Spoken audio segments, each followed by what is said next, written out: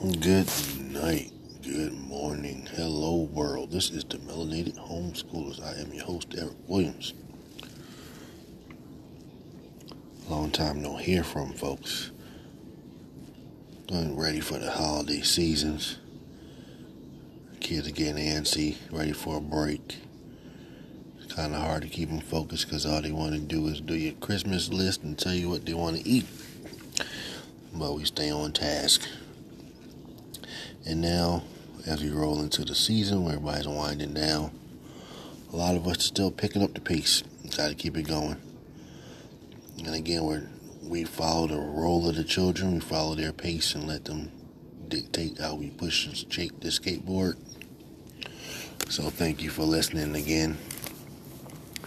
I'm noticing a lot of times our kids get focused and get distracted, but as long as you give them a task and something to work for the day, you can kind of reel them back in. So, for instance, when they say they want the new Nintendo, say, well, how does a Nintendo work? What's part of the Nintendo? And then they'll tell you all different parts. You're like, well, what does that mean? Why don't you show me? Next thing you know, they got a 10, 15-minute assignment on the computer looking into graphics and the history of computers and history of video games, where they came from.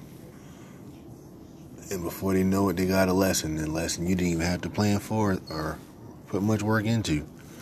Kind of let itself, just by encouraging their enthusiasm, but also keeping the educational aspect and perspective to it.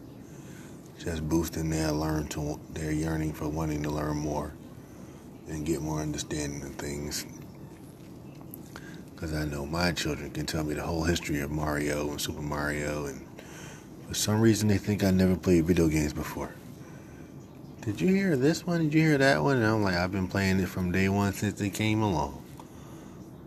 Sad to say, I'm older than the internet. Well, the practical internet as we know it now. And they just ooh and ah and giggle at that. Tell them I'm older than your video game and I'm older than your cell phone. Well, they don't have personal cell phones, but you get the picture.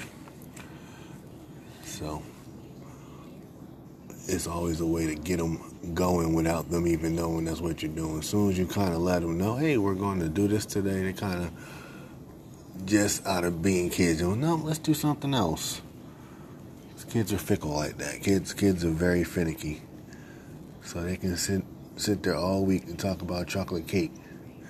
And then the day you're ready and prepared all week to get the chocolate cake ready, I don't want chocolate cake anymore. Let's go make cookies. And you're like, I spent 2 days getting all the ingredients, looking up the best recipe, finding what's going to work the best for us, getting all this stuff prepared, and now y'all don't want the cake. And that's kind of how they do with learning. So you got to learn to be on the fly. That's one thing about homeschooling. It's a lot of on the fly, on the move. So for as much as you plan it, oftentimes you'll see that they're distracted. So you got to roll the punches and kind of just flow what they're feeling for the day. And I'm noticing also with my children, the morning time doesn't work as well as it did before. With the time change and it being colder in the mornings and them just wanting to be in the bed warmer and snuggle in the morning, they're not up as early and ready to go. It takes them a little more to do, so we've been starting more in the afternoons than we normally do. We normally do in the morning. That's how we generally done it. But again, it really doesn't matter as long as they're getting the material done.